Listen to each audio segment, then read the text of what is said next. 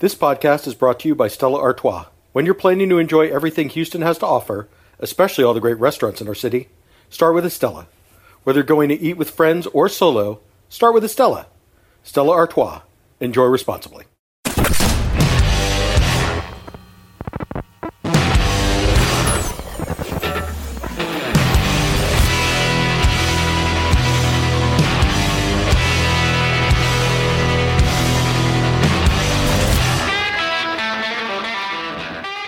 Welcome to What's Eric Eating, Culture Map's bi-weekly look at all things Houston bars and restaurants. I'm your host, Culture Map food editor Eric Sandler. This is the Tuesday show where we talk about some news in the world of Houston restaurants and a restaurant opening that you may want to check out. To do that, I am joined by my co-host this week. She is a former commercial real estate developer and a marketing expert. Monica Dano, welcome back to the show. How are you? I'm good. Thanks for having me back. Thanks for doing this. Let's dive right into the news of the week. Topic number one. Totemo chef Emmanuel Chavez is part of this year's Food and Wine Best New Chefs class. He is just one of 11 chefs nationally to be included and the first Houston chef to be recognized by Food and Wine as a Best New Chef since Justin Yu in 2014. Emmanuel is no stranger to the spotlight. He was a James Beard Award finalist for Best New Restaurant earlier this year. And of course, he won a Culture Map Tastemaker Award for Rising Star Chef of the Year, which may not be quite as important nationally as being a Food and Wine Best New Chef, but is very important to me. Monica, I say all that to say to you, what are your thoughts on Totemo and kind of its place in our culinary landscape as a recipient of a lot of national attention? First of all, I think obviously well-deserved to Emmanuel and his team. When I first came across Emmanuel, he was doing the pop-ups with Josh DeLeon and Montrose over at the Black Lab. And I'll tell you, from a real estate perspective, when obviously people are kind of rising up and being heard of, and I kind of go and scope out, hey, you looking for a brick and mortar? And we had several conversations early on. And I think it's interesting where he ended up, which is actually pretty close to where I grew up, in a strip center. If you've been there, it's no secret. It's in the middle of a strip center. Yeah, and in a strip center next to the Carbach Brewery, essentially. Like not a prime restaurant destination by any stretch of the imagination. Right. Well, I will say next door to the center that houses my beloved Tia Maria's, which is where I've been drinking margaritas for 30 years. Well before I was of age. So it's very important to the neighborhood. But, when I heard he was going there, obviously we were having some conversations. Hey, come look at this property. I think every chef that has a great idea is under the impression that wherever they go, the food's good enough, people will come, and I think to some degree that is true. From a real estate perspective, the conversations we had early on, I was a little skeptical of the location, and I wanted him to do well. I wanted him to be in a high profile area. Consulted him on that, and he ended up going there. And look, he's made it work. And I think there's very few concepts, I believe, that can do that and do it well for a long time. And clearly, he's doing something right over there. I think watching him kind of on social media and his team, he's a very serious operator. I think Eric, you and I went to one of the first pop-ups he did, I think, together. Not pop-up, sorry. The first opening when he opened on that Saturday, and we went. And yeah, that's right. I thought it was we either went for a pop-up or a brunch service, I think. Yeah, I think it was one of the first brunch services. There was line out the door, of course, and a few people, and I witnessed it myself included, kind of popped in to say hi, and he was all business. It was kind of like that. Stay out of my way. I'm working, which I do respect from Emmanuel. He's very professional, food aside, which is fantastic. I think he's really brought a, professionalism to that kitchen. Seeing kind of the chefs that are coming out of there and people that he hires that may not have a ton of experience and that he's kind of shaped and groomed into sous chefs and chef de cuisines. It's really cool to watch that kind of from an Instagram social media perspective. So, when he gets accolades, I don't think anyone would say it's not deserved. He's working hard from all angles. Yeah, no, I think that's all well said. I think it's a little bit like Street to Kitchen on the East End where, Yep. if you build it, you know, sometimes with restaurants, if you build it, they will come doesn't happen. But Absolutely. every now and then, when you're really talented and you work really hard, and the food that you're making just captures people's attention in just the right way, Yeah. they will. And it helps that it's so small, right? It helps that it's a tasting menu, so that it's an occasion kind of by definition, so that whatever you're doing that night, like you have to plan it out in advance. It's not, you're not just going to walk in and be like, oh yeah, give me the 7 course Mai's tasting menu. It requires some forethought.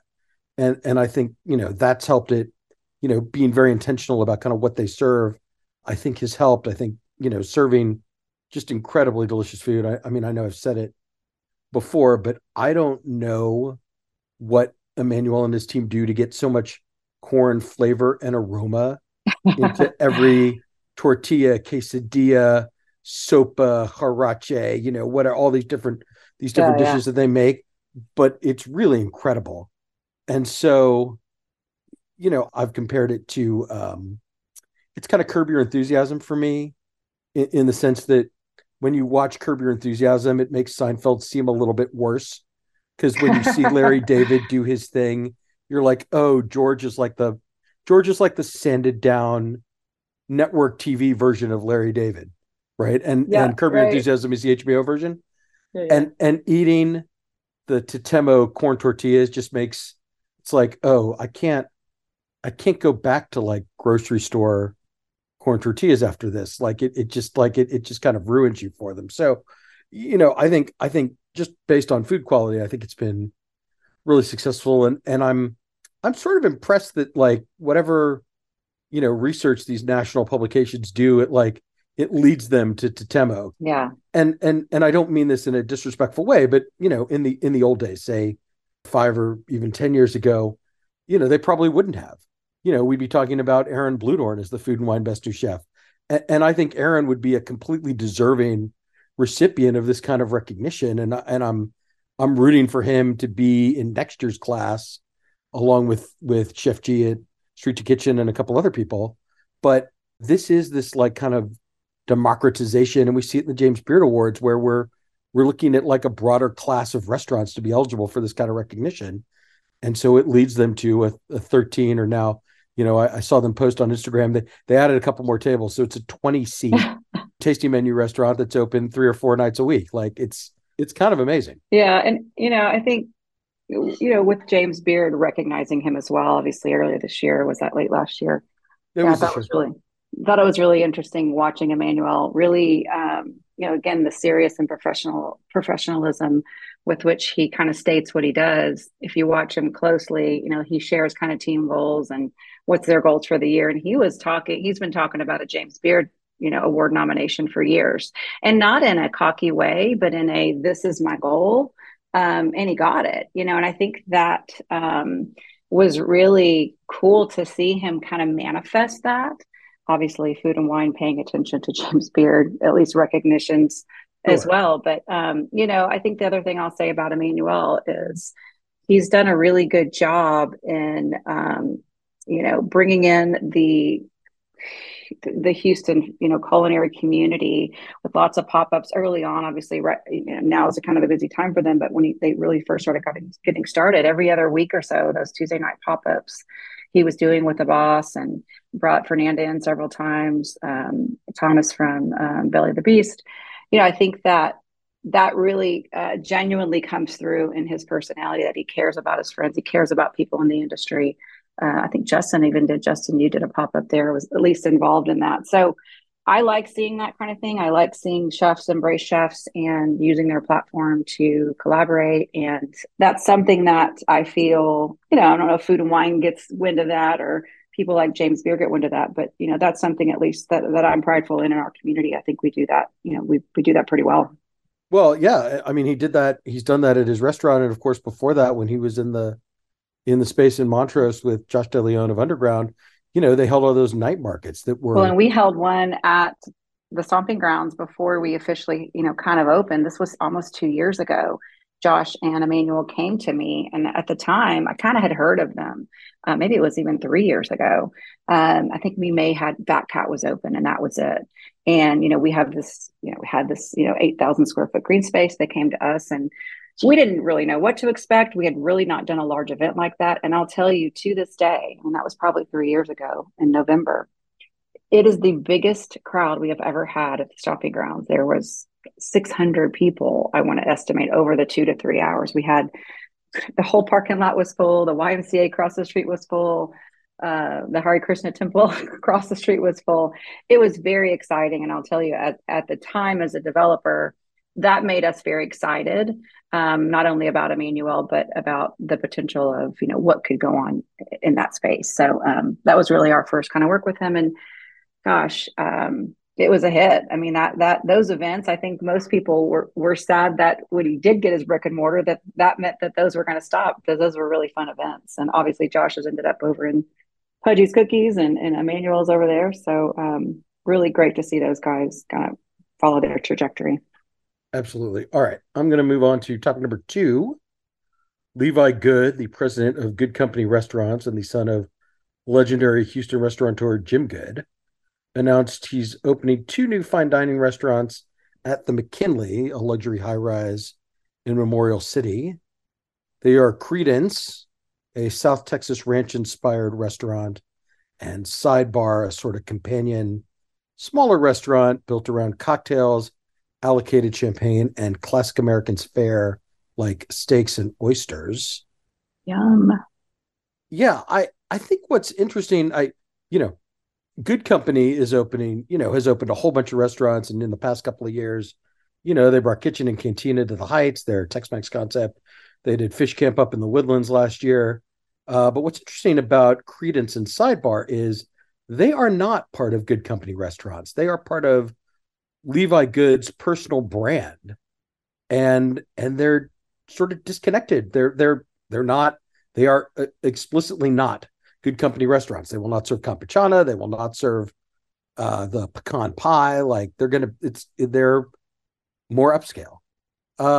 And so, Monica, I say that to say to you, you're the marketing person. Like, what do you think? Like, what do you think of Levi like making this decision to sort of when I asked him about this, he said, "This is my solo album," Yeah. and Cool. and Yeah.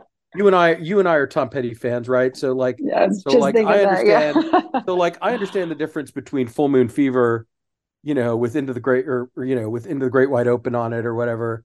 Or sorry, Into the Great Wide Open is the Heartbreakers album, and it Yep. was followed up by Wildflowers, which is probably my favorite Tom Petty album because it's so much more personal and intimate. Mm-hmm. Um, but what do you make of this? I mean, it's kind of in some ways it's kind of a strange decision to leave well, not leave because he's still president of Good Company Restaurants, but to separate himself from the legacy of his father and be like, this is my thing. And in some ways it makes a ton of sense. Yeah, I like it. I like to see when, operators that are kind of part of this more conglomerate, kind of go off and do side things. I think it when you get to a point size wise, right? And I'm sure there's tons of standards, and we don't do that here. We don't do this here. This is the way we do things at Good Company. Obviously, to continue the level of standard that they have, you've got to do that, right? And I think he probably, and I can't speak for him obviously, but I think he probably was craving a little flexibility and creativity and being able to kind of call the shots and kind of step outside of that corporate world of, we've got processes and procedures that we do as a restaurant, and that's what makes it successful. But maybe he's a little curious on what would it be like if, right, I could do it my way, right?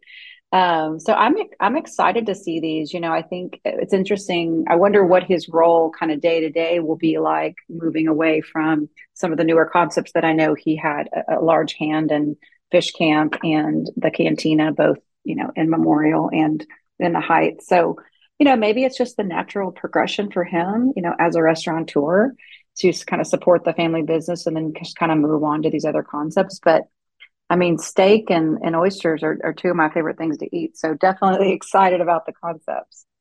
Well, yeah, and he still is who he is, right? Like, I mean, there's going to be live fire involved, just like there's live fire at every Good Company restaurant, and I am intrigued about they floated a few dishes in the press release for Credence. Yeah. Dry aged duck for two, hearth roasted swordfish, parisa, which is that Medina County style steak tartare, mushroom and cornbed gnocchi. Showing a little more like a slightly more diverse set of influences, right? So I think that's exciting to me, and I do think like the one thing that sort of characterizes all of the Good Company restaurants is that whether they're full service like kitchen and cantina and seafood and fish camp, or counter service like the taqueria and the barbecue place, like they're all pretty casual, Yeah. um Family friendly. Yep. family friendly, yeah, relatively affordable. Even seafood, I mean, you won't spend, like, unless you like really get into the wine list or have a few drinks, like I think you'd be hard pressed to spend more than about 50-60 bucks a person at seafood. And so this is obviously going to be another level in terms of refinement and elegance and cost. Hmm. These are going to be Good Company restaurants you have to get, or Levi Good restaurants that you have to get dressed up for. I think that's interesting, and I think this location in the high rise is kind of interesting. Obviously, Good Company has had a ton of success, in that kind of greater Memorial area with I-10 seafood, barbecue, corridor. kitchen and Yeah. cantina. Yeah, absolutely. Kind of their backyard. Yeah. So playing it safe with location, right? But no, I've been even the changes, that he's made with, Cantina, just and I know kind of some of the people that worked on the interior design, and from what they've said, he's had a really heavy hand in those things. So I'm excited to see where it's going to go, just seeing the things he's done the last couple of years. Just kind of continuing that path. Looking forward to that. Absolutely. All right. And then let's do topic number three. Seattle-based Chinese restaurant Dozone Dumpling House is opening its first in Houston area location on October 2nd in the former Ibiza space in Midtown. It is the first of at least three Dozones. One will open in Boulevard Place in January, and then a third will follow in Sugarland Town Square in the spring. Monica, I know we have a lot of Chinese food, and we have a lot of kind of dim sum style Chinese restaurants that do dumplings and soup dumplings and noodle dishes. But my attitude, generally speaking, is the more dumplings, the better. So, Yeah. what do you think about Dozone? I'm excited too about dumplings. It's hard to not get excited about dumplings. Obviously, a reputation precedes it. I didn't know much about Dozone until I heard about it, so read a little bit about that. But yeah, I think it's an interesting location. With Ibiza not being there for years, this whole Midtown. There's obviously a large Asian community and Asian community, culinary community in the Midtown area. So, I think that's an interesting location. Obviously, no coincidence there that that's where they chose to go. Yeah, I'm excited. You and I had dumplings together recently at Benny Chow's, and I think since then, I'm thinking a lot about dumplings, and this came up, and yeah, excited to try it. Again, I think you posted this online, and I think Tony Wynn was like the first comment, more dumplings, so it's people are excited. I think the culinary community is excited to give it a try. I guess time will tell. Right. I mean, a good friend of mine spent a couple of years living in Seattle. Dozone was one of his favorite restaurants. Like he's ecstatic Nice. that Okay, this is great. coming here, and is like, tell me when the soft opening is. Tell me when we can go. I want to go. So that serves it well. And then it's of course, like I take this stuff with a grain of salt, right? Because if you're a Seattle food writer, of course you're going to want to support the local and say that it's better than Din Tai Fung, which is kind of the legendary Yep. dim sum restaurant that's all over the West Coast.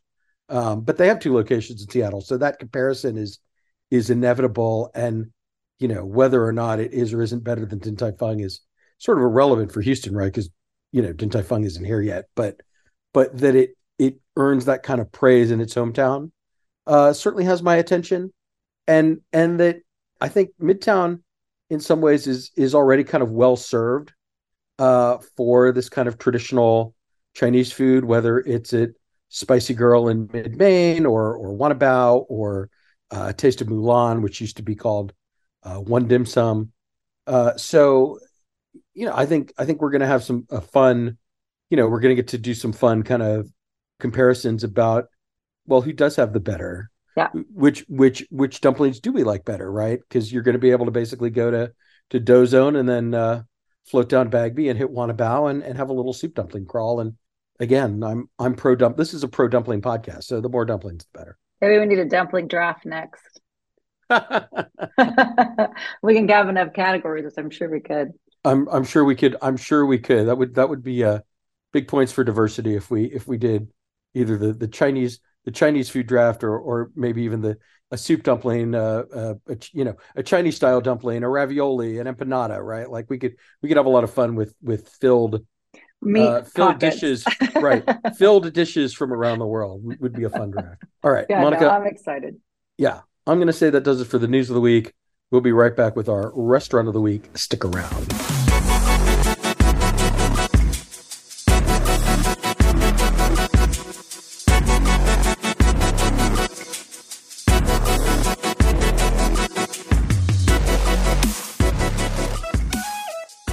Monica, for our restaurant of the week, I want to talk to you about Nonno's Family Pizza Tavern. This is the new restaurant from Sarah and Martin Stayer, the owner of Nobi's and the Toasted Coconut. It is located in the former Revelry on Richmond space, which conveniently is right next to the Toasted Coconut. It serves kind of this Midwestern tavern style pizza that Sarah grew up eating. She's from Chicago.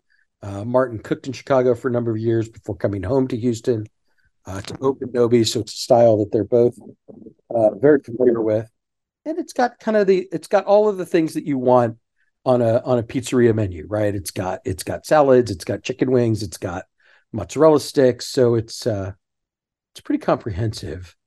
I want to talk about the food, but I want to start with the look of the place because our friend Jen Braverman of Jen Design Group, who was on this podcast pretty recently, worked with the Stairs on the design, and it is like the '80s retro pizzeria of our Gen X dreams. Yes, yes. It's the Pizza Hut we all miss, right? It's complete with shuffleboard with Parmesan cheese sprinkled across, right? It really is a beautiful space, and I think obviously you said Jen designed this and worked with Sarah and Martin on this, and I just think they really nailed this kind of modern nostalgia. I think nostalgia could be done in a tacky way, and this was done beautifully with the Pizza Hut light fixtures, just the gold trim. It felt very nostalgic when I stepped in there, and to test this family concept, we brought my 7-year old along, which he was instantly drawn to the pinball machines as soon as we walked in the door, as were every other child that was in there. When we walked in, it was, well, we talked about this, but we met at 6, and it was a Saturday, thinking we'll get ahead of the crowd. Well, boy, were we wrong.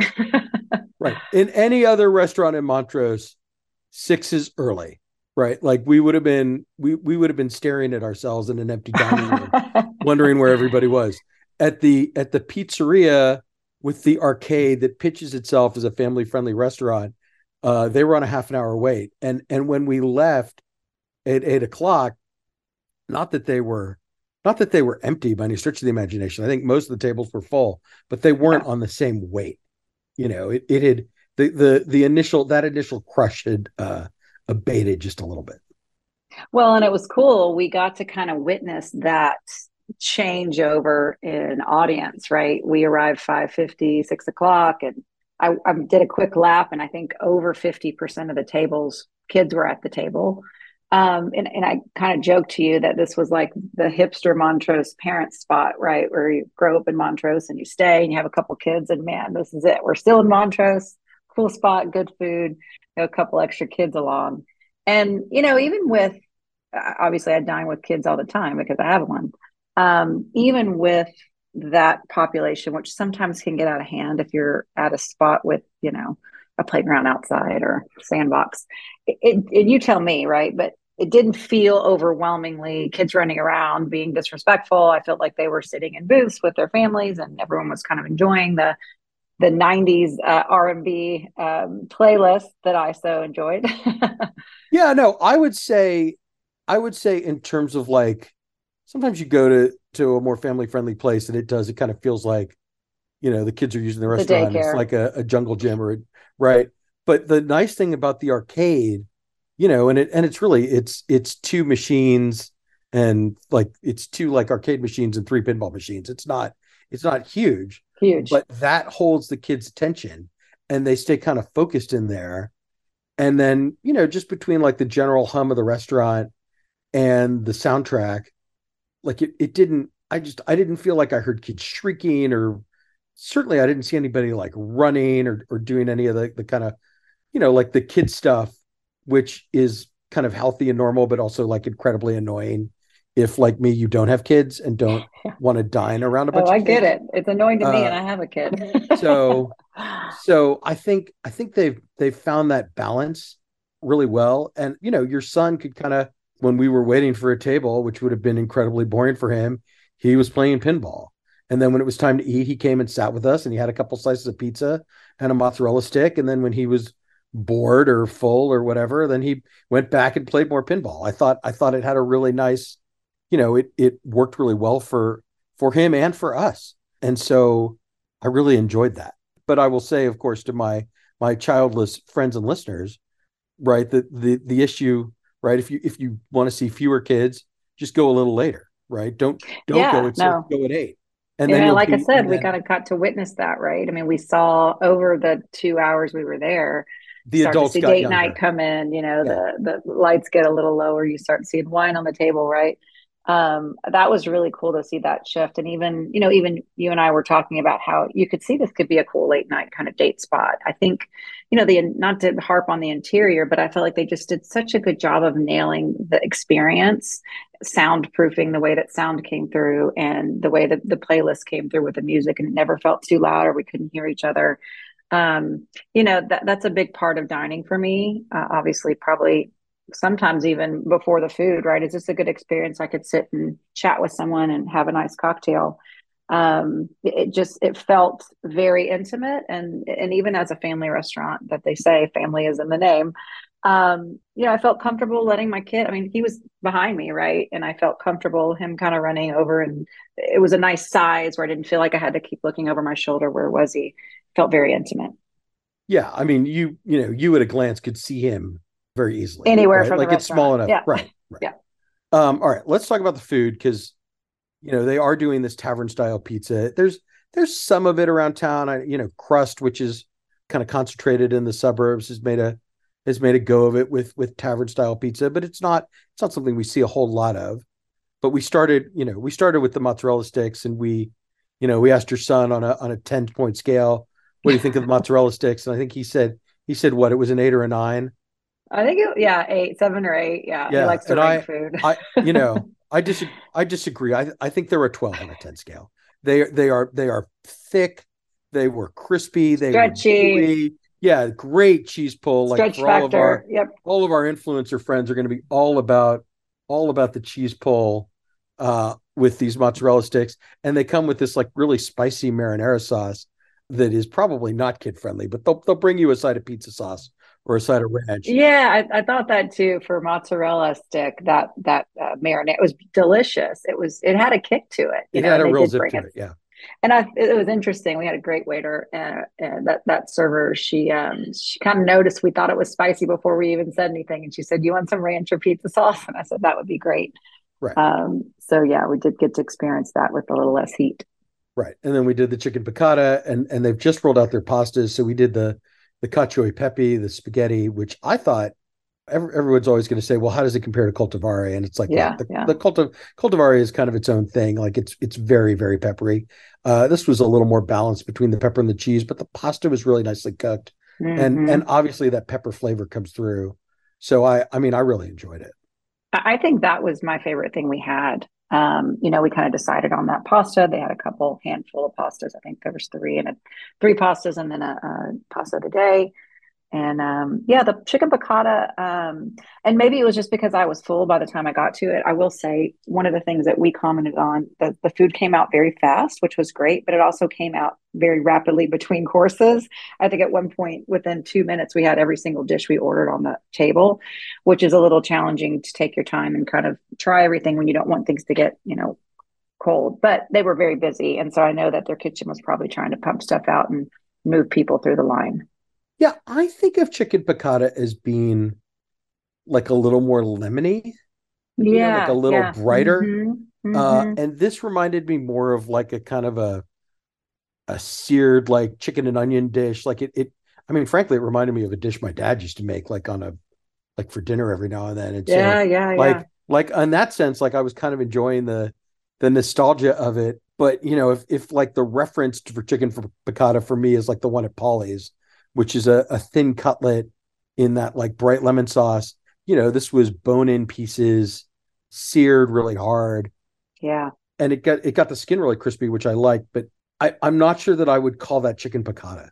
Like it didn't meet my expect like it just didn't it was a tasty chicken dish, but I'm not sure I would call it chicken piccata.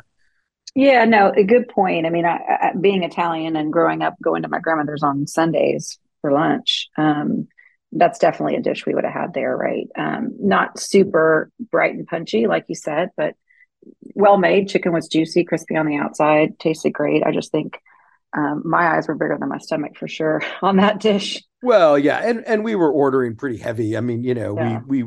we wanted to try from the different parts of the menu. All right, so now I have to ask, what did you think of our meathead pizza with all the meats on it? Pizza was good. The one thing that I mentioned to you that I would have liked is just a crispier crust. We were kind of picking up the bottom of the dough just to see if we could see some char, and there wasn't much. Taste wise, great. I just prefer that style pizza to be a little crispier. It's just a little more satisfying to crunch. But I think it was a good choice. I think initially we were going to get a different pizza and kind of switched at the last minute, but yeah, I would have liked to see that cooked maybe a little bit longer. Yeah, I thought it was interesting. We could, as we kind of the side of the pizza as it was sort of set out in front of us, that was closest to me had a little more char on the bottom, and then the side closer to you had a little less char. And so I think my preference would have been that the whole pizza be kind of cooked to the level of doneness that my side was, because I do think it's one of those styles that really benefits from a slightly darker crust, a little extra toast. But I like the sauce, I like the cheese, I Yeah. like the flavors of all the meats. I think it's just like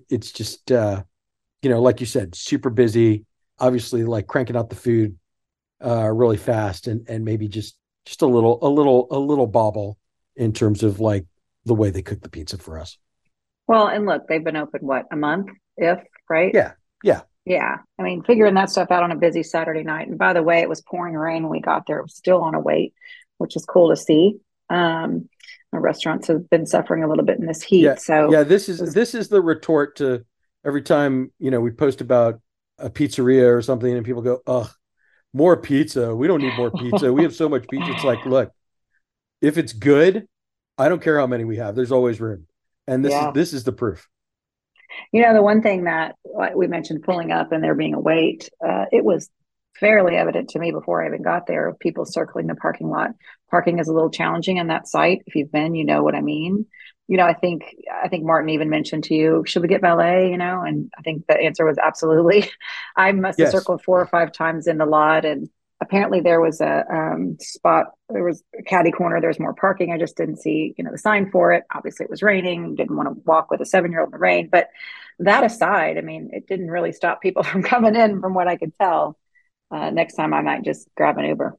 yeah. That is the only thing is I between the success of Toasted Coconut and Nono's, that parking lot fills up really fast, and so I wound up street parking on across Richmond.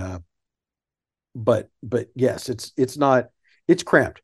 So if you're one Yeah, of those people who, if you want to be able to see your car from the front door, like probably not going to happen. probably not going to happen. Like so, but by the standards of a Montrose restaurant, it's like a pretty decent amount of self parking. But yeah, I think of valet, like even though I feel a little silly valeting for a place like Toasted or No Nos that are very casual, not the kind of places with a reservation, not like walk in, hang out, whatever, but it would make things a little easier. Well, and I'll say too, I share a lot of food on Instagram and places I'm at, whether it's with you or anyone else. And so I probably have a good viewership of people that like food. But I probably had 10 different DMs over that night. What is this place? What, I probably have a lot of kids and parents that follow me, right? Or parents with kids. So they were very interested, obviously, in the pinball machines and the pizza. Several people commented, I've been hearing about this place. My coworkers raving about this place. So word's getting out, obviously. I think they'll be doing just fine. I mean, this is their third or fourth concept in that little Montrose empire that they've built, and I think it'll do just fine. I'll definitely go back. Yeah, that is the standard. So you'll go back. I'll go back. I will also go back. All right, Monica, I'd say that does it for the restaurant of the week. Thank you very much. Thanks, Eric. That does it for today's show. Thanks so much for listening. Join me Thursday when my guest will be Sarah Brooke from Dessert Gallery.